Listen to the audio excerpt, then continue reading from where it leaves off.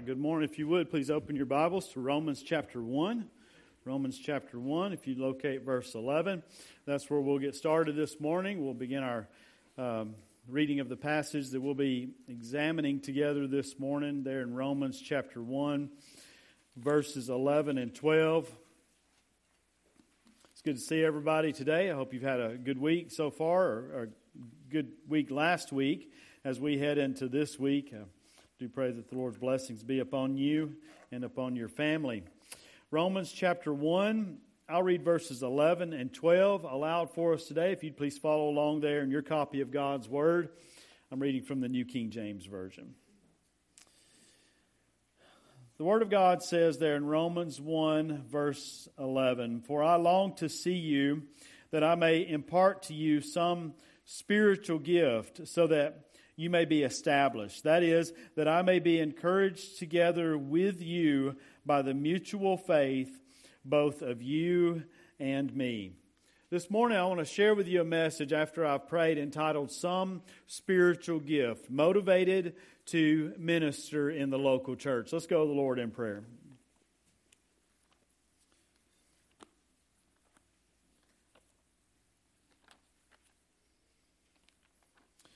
Father, we gratefully come to you today, Father, as we remember who you are, and God, are grateful for your tender mercies that you show toward us through the gospel of your Son, Jesus Christ. God, I thank you for everyone here today. I thank you for the opportunity for the church to be assembled and, Lord, to worship you together on this day.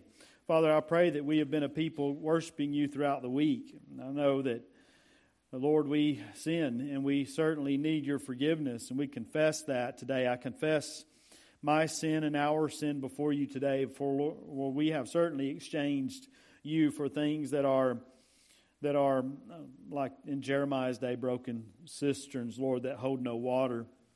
But God, today we come in the name of our Lord Jesus Christ, and Lord, with David of old, I say to you that you are our Father, Lord, and blessed are you, Lord, God of Israel, our Father, forever and ever. Yours, O Lord, is the greatness, the power and the glory, the victory and the majesty. For all that is in heaven and in earth is yours. Yours is the kingdom, O Lord, and you are exalted as head over all.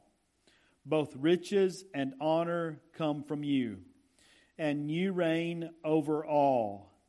In your hand is power and might. In your hand it is to make great and to give strength to all. Now, therefore, our God, we thank you and praise your glorious name. We do that today, Lord, and pray now that as we open up your word, you'd use it in our lives. We thank you for the Lord Jesus Christ. It's in his name that we pray. Amen. So a couple of quick announcements as we get started here. There is a class for anyone interested in baptism that I'll be teaching beginning today. And you can just meet in the room across from my office today if you're interested in that. And then also next Sunday night, that's April the 30th, we will be having a church meeting, which is just kind of like a business meeting, but it's going to cover the issues of ministry, money, membership, and missions, where we'll just kind of give an overview of those things, give updates on those areas. We're going to start trying to do that on a regular basis. As a matter of fact, every fifth Sunday throughout the year, we will try to have a church meeting, membership meeting, business meeting, whatever you want to call it, to just try to keep the church informed about those various areas of ministry here at New Life Baptist Church. So that'll be next Sunday night. Invite everyone to be faithful to that, an important meeting to update on the life of the church. Now, here in Romans chapter 1, we come to a passage that really surprised me, and frankly, I have to admit, I think I forgot about this passage of Scripture.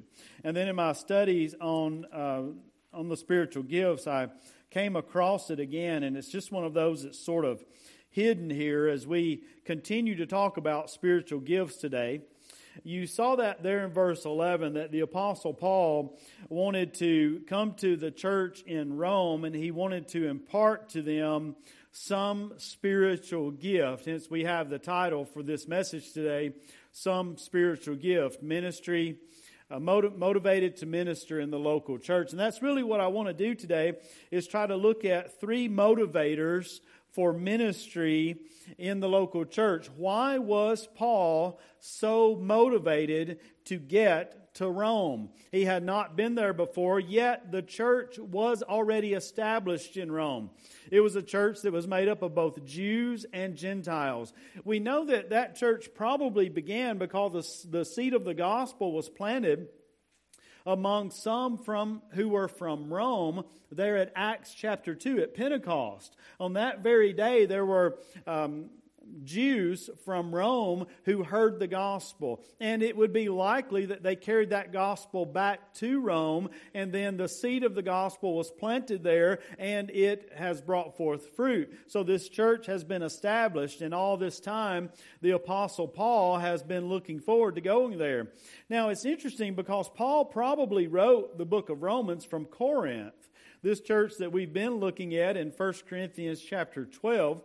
And seeing how Paul wrote to them about spiritual gifts, here he is probably writing to the church in Rome from Corinth, saying to them that he wants to come there and he wants to impart to them some spiritual gift. This is something that he was looking forward to.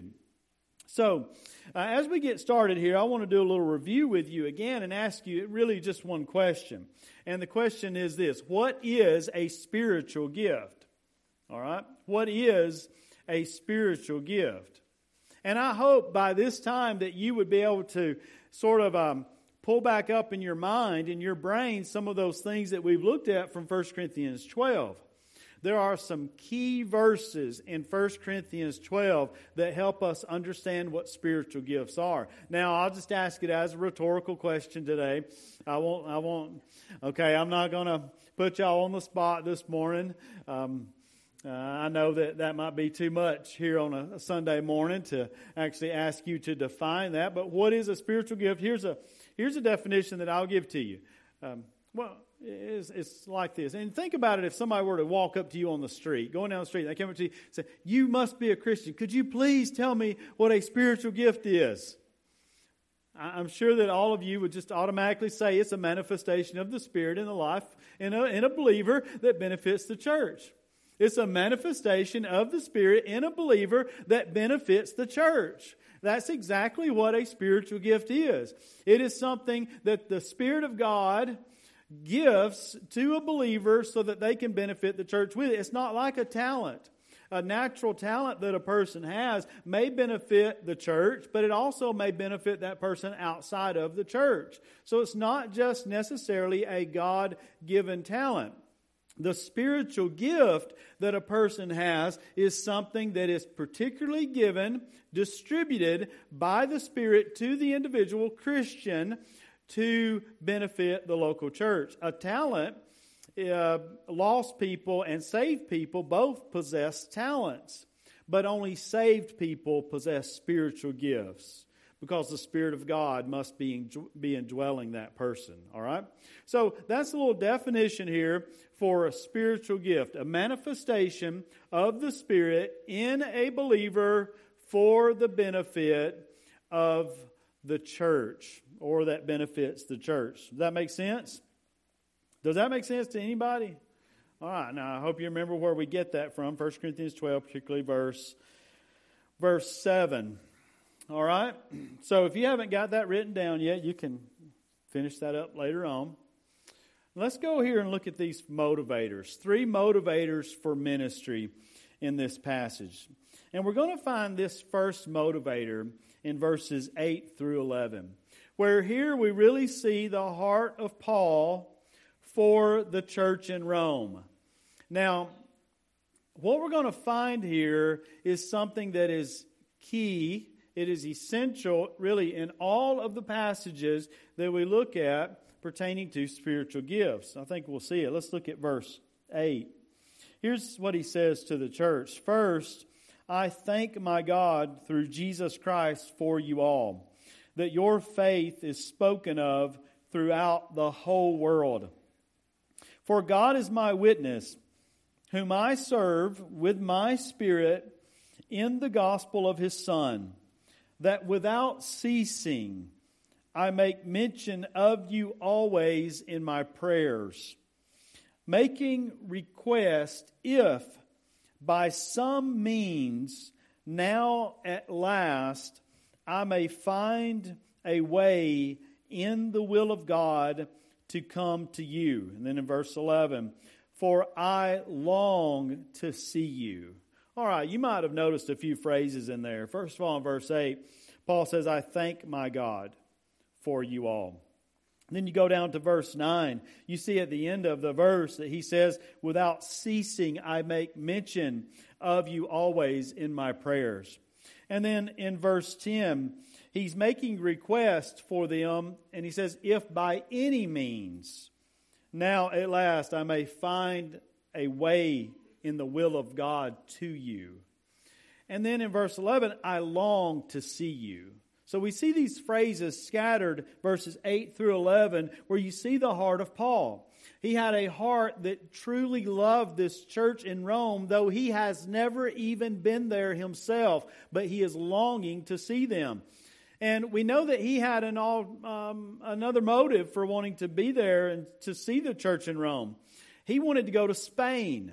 He wanted to go to Spain to preach the gospel, and his hope was that he would go there via Rome. You can turn over to Romans chapter 15. Look at that with me. Romans chapter 15, verse 22.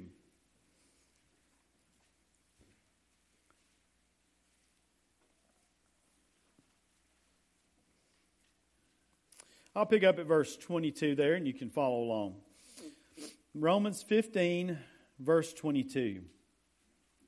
Here near the end of the letter, he says, for this reason I also have been much hindered from coming to you. But now, no longer having a place in these parts, and having a great desire these many years to come to you, whenever I journey to Spain, I shall come to you. For I hope to see you on my journey, and to be helped on my way there by you, if first I may enjoy your company for a while. Verse 25.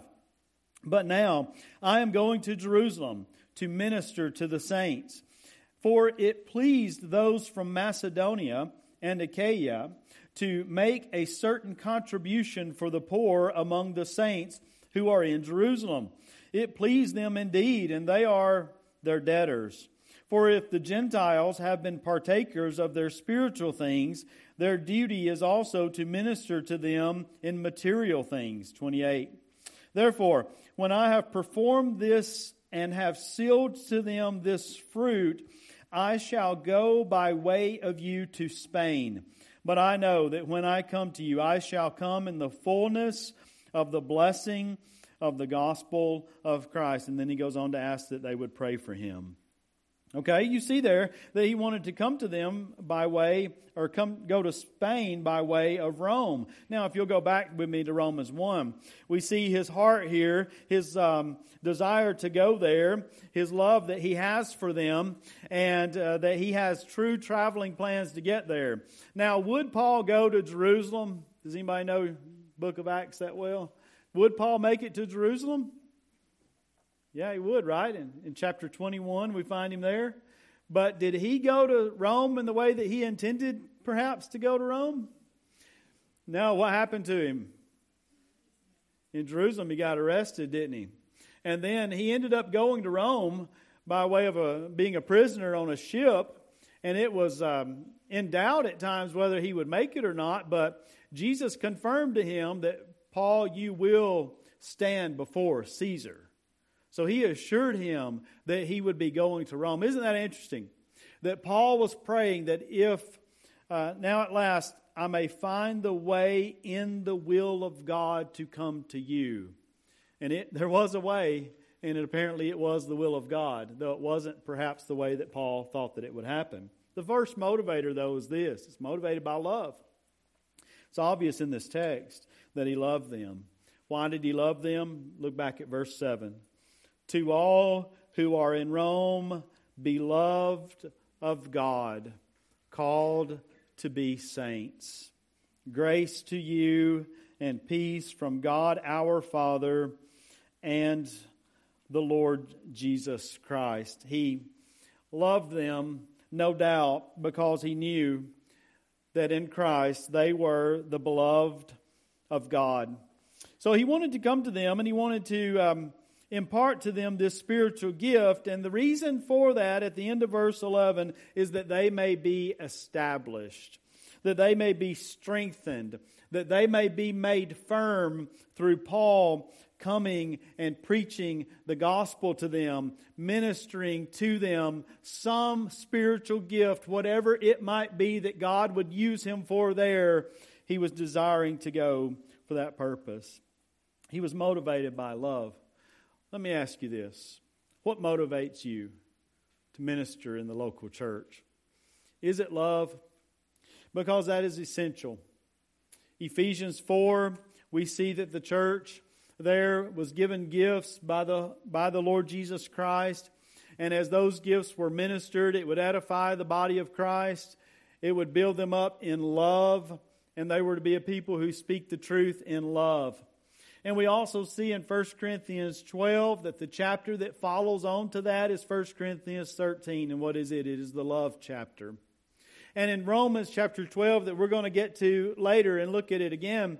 But we see at the end of that talk that he gives there at the beginning of the chapter about spiritual gifts, he then goes to the next verse and says, let love be without hypocrisy. Abhor what is evil, cling to what is good. Over and over again, we see the love that is essential for the church to rightly minister the spiritual gifts that are given to it by the Holy Spirit and to rightly minister to one another.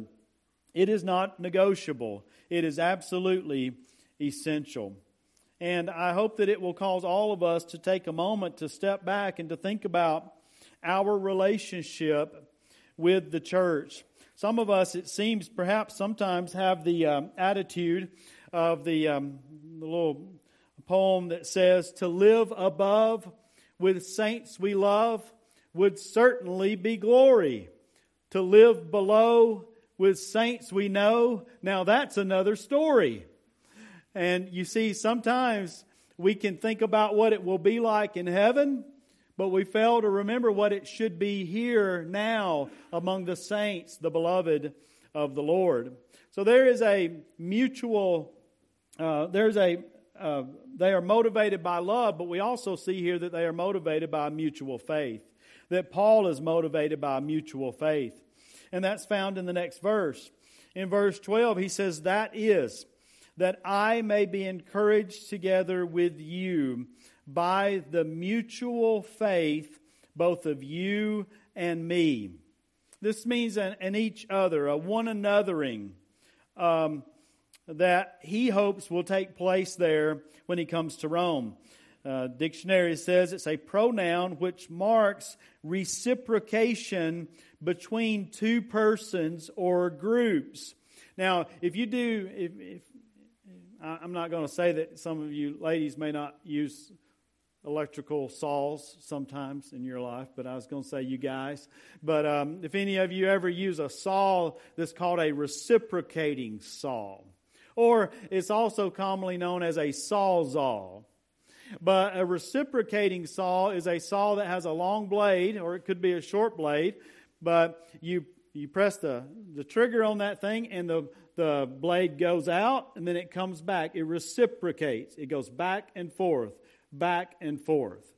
It's a reciprocating saw. And that's the idea behind this word mutual. It is an affection. It is a faith that works this way and that way. Because Paul has a faith that is going to bless them. They have a faith that is going to be a blessing to Paul. Now, believe it or not, I'm doing something that I may regret tomorrow, and I'd ask you to keep me in your prayers, but I'm playing in a golf tournament tomorrow, of all things. I got an email a few weeks ago from Maranatha Baptist University, and they are putting on a golf tournament called the Pastor's Masters. All right? So I read up on that. I thought, hey, That's pretty neat. But anyways, they're raising money for their ministry students to help them with their costs. They're at Maranatha Baptist University. I thought, well, that sounds like fun. Pay $100 fee to participate and go play a day of golf, get a lunch, hang out with some other pastors, and have a great off day. Well, I'm giving them $100 to get to play in this golf tournament, but they are giving something to me. I am getting a day to go play golf and hang out with other guys and have a good lunch and maybe win a prize or two. And by the way, I'm in it to win it, okay? So I'm planning on winning the whole thing. If you've ever played golf with me, you know that's probably not going to happen. And I've played golf one time in the last 16 years, all right? So anyways, it's probably not looking good, but I'm still in it to win it, all right? So there is a mutual relationship that's going on between me and Maranatha Baptist University. I gave them the money, they're giving me a day of golf. Paul, when he goes to Rome here, he's motivated to minister, to go to them and know that God's going to use him to minister some spiritual gift among them. Why? Because of the mutual faith that they have between the two of them. Now, let's go to our last point. Our last point is this. He's motivated by the power of the gospel. Here we'll look at verses 13 through 17. In verse 13, he says, "Now, I do not want you to be unaware, brethren, that I often planned to come to you, but was hindered until now, that I might have some fruit among you." Let's take a break here for just a second. Notice these phrases. In verse 11, Paul says, "that I may impart to you." In verse 12, he says, "that I may be encouraged together with you." In verse 13, "that I might have some fruit among you also." Perhaps here, he's talking about fruit of salvation from preaching the gospel to those who are in Rome. That may be what he has in mind in particular. Verse 14, fruit among you, the end of the verse 13, just as among the other Gentiles. Verse 14, "I am a debtor both to Greeks and to barbarians, both to wise and to unwise." So in other words, both ends of the spectrum. Greeks, barbarians, wise, unwise. Paul says, I am a debtor to go and preach the gospel to all men. Verse 15, "So as much as is in me, I am ready to preach the gospel to you who are in Rome also." So he's going there to preach the gospel. It doesn't say that he's just going to preach the gospel to the lost, but he's going to go there to you who are in Rome, to the church who is in Rome. He's going to go and preach the gospel. And I just want to say, listen folks, the gospel of Jesus Christ should never grow old to the church of Jesus Christ. Because without the gospel of Jesus Christ, there is no church, there is no gathering, there is no assembly, there is no life, there is no eternal life, there is no hope of salvation. Without the gospel, we have none of that. And much more. There is no justification. There is no propitiation. There is no sanctification. And there is no glorification. It only happens in us and for us because of what Jesus Christ did. And the gospel impacts every part of our lives. Every part of it. As Christians. You young people need to understand that. Some of you have been baptized, are interested in being baptized and becoming Christians, and you need to realize and know today that the gospel continues to impact your life throughout all of your life. It is not just a one and done thing. It is something that impacts you forever. You are continually being shaped, transformed by the gospel of Christ. So Paul here wants to come to them and preach to them the gospel. He says to you who are in Rome also. Now, going to verse 16. He says here, "For I am not ashamed of the gospel of Christ. Well, I want to ask you, what is the gospel? This is not a rhetorical question. Crowd participation would be appreciated. What is the gospel? Anybody? All right. It means, the word gospel actually does mean good news. All right. What is that good news?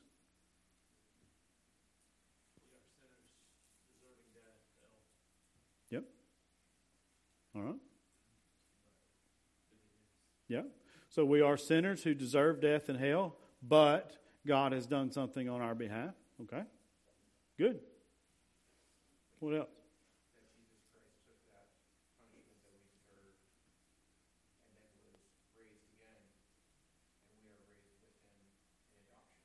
Yeah, okay.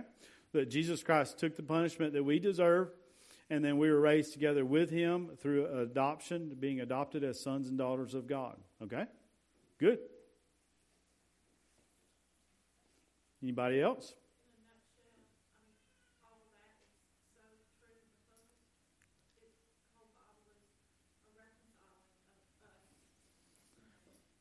That is the theme of Scripture throughout, is God's redemption of man. And you all know that 1 Corinthians chapter 15 clearly lays out for us what the gospel is. And in verses 3 through 5 of 1 Corinthians 15, Paul there writes again and records for us in Scripture in this letter to the Corinthians. He says, "For I delivered unto you that which I also received." What is it? That Christ died for our sins according to the Scriptures, and that He was buried, and that He rose again on the third day according to the Scriptures, and that He was seen by Cephas and the 12. So He died for our sins. He was buried. He rose again on the third day, just like the Bible said that He would do. And He was seen alive from the dead. The gospel, that is the good news of salvation. And that's what no doubt Paul has in mind as he writes here in Romans chapter 1 and verse 16, when he says that this message, this good news, this gospel of Christ, it is the power of God to salvation. That's it. That's the way it was then, and that's the way it is now. There is no other gospel. And if any man preach any other gospel, let him be accursed, Paul would say in Galatians 1. You see, that gospel of Christ is the only good news and the only message of salvation. And he says there in Romans 1:16, "For it is the power of God to salvation for everyone who believes." How many people who believe? Everyone who believes. For the Jew first, and also the Greek. In verse 17, "For in the gospel, for in the gospel, the righteousness of God is revealed from faith to faith." This is the verse that got Martin Luther, I believe. But it says, "As it is written, the just shall live by faith." Another way to translate this is, "He who through faith is righteous shall live." The just shall live by faith. Brothers and sisters, all who are gathered here today, I just ask you this simple question: are you living by faith? Or is it faith plus? Is your hope of salvation faith plus something else? Or is it faith in Jesus Christ and in Him alone? Because there is nothing else that will do other than that. We're talking here about a saving faith. Now I want to do this. I want to take and break this down into 3 elements for you. 3 elements of saving faith. 3 elements of saving faith. And I hope this is helpful to some. The first element of saving faith is this. It is knowledge. The first element of saving faith is knowledge. In other words, you have to know the truth. You have to know the message. The reason missions is important and the reason missions happens is because people do not know. missionaries take the knowledge of the truth to places that it is not known. Oftentimes that's what missions does. Paul wanted to go to Spain where the knowledge of the truth was not yet known. He wanted to go there and preach the gospel. There must be a knowledge. James Boyce has said, faith without content is no true faith at all. In other words, what are you having faith in? R.C. Sproul has said, I cannot have God in my heart if He is not in my head. Before I can believe in, I must believe that. And then one of Sproul's teachers, John Gerstner, said, nothing can enter the sanctuary of the heart unless it first passes through the vestibule of the mind. So there is this important aspect of knowing the truth. God desires all men to be saved and come to a knowledge of the truth. This is essential. Number 2, though, we see belief.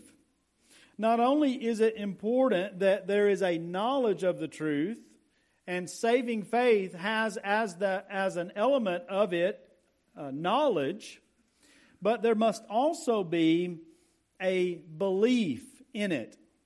It's one thing to know it, it's another thing to believe it. You can know the content of Christian faith and still be lost.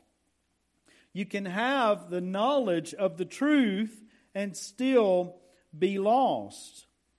But the question is, do you agree with the knowledge you have?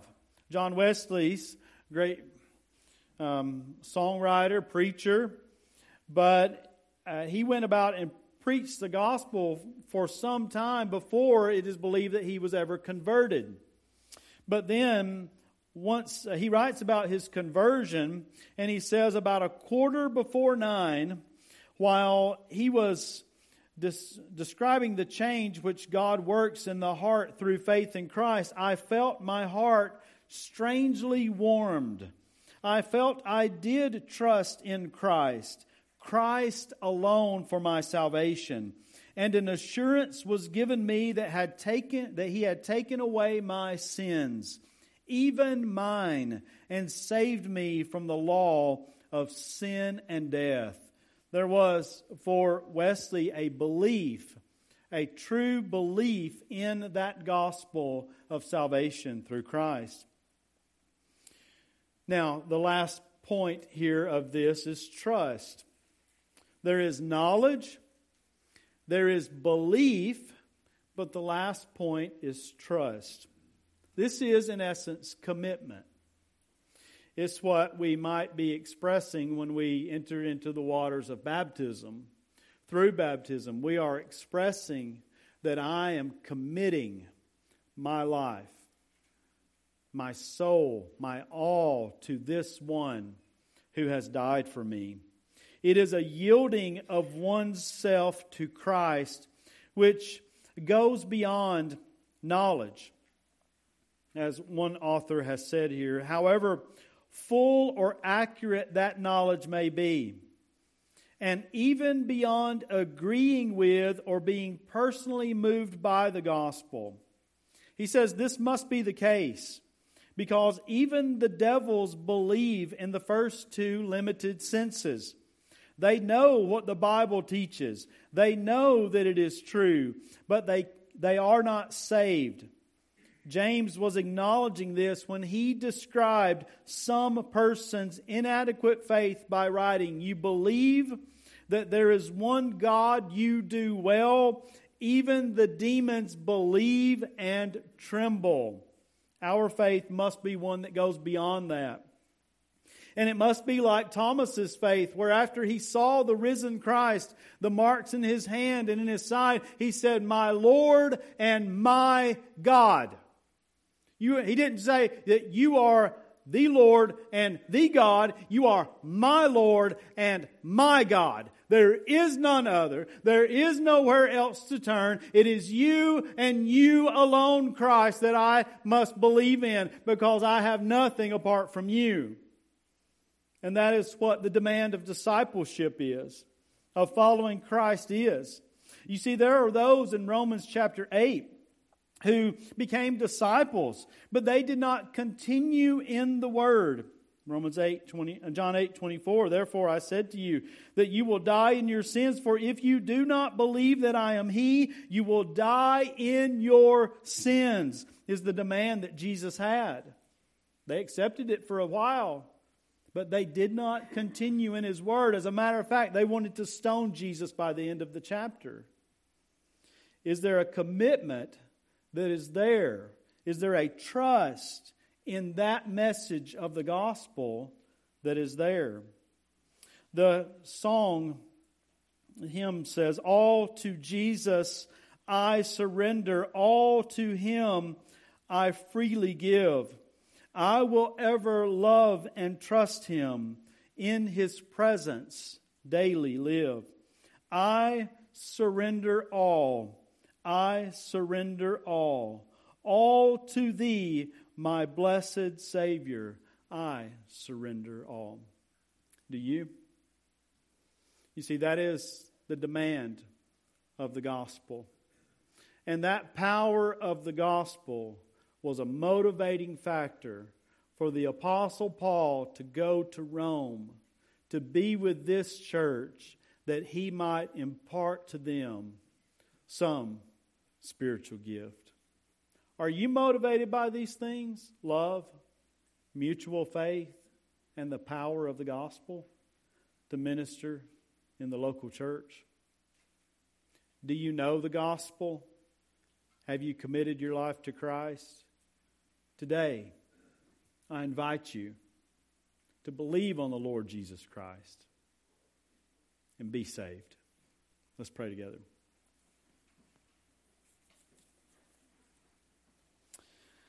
Father, thank you so much for your word. Lord, you are the God of our salvation. As the gospel has gone out today, Lord, I pray, Father, bless it. Bless your word. And I pray that it will have a transforming effect on us. Lord, as we see the love, the mutual faith, and the power of the gospel in this passage and how Paul was motivated by it, I pray these same things will motivate us. Lord, I thank you for using your word and for accomplishing all that you intend for it as it goes out. Now, Lord, I pray that it will fall on good ground today in every heart here. And as we hear it, Lord, I pray that it will bring forth fruit among us, among our community, and in the world, for your glory and for your name's sake. In Jesus' name, amen.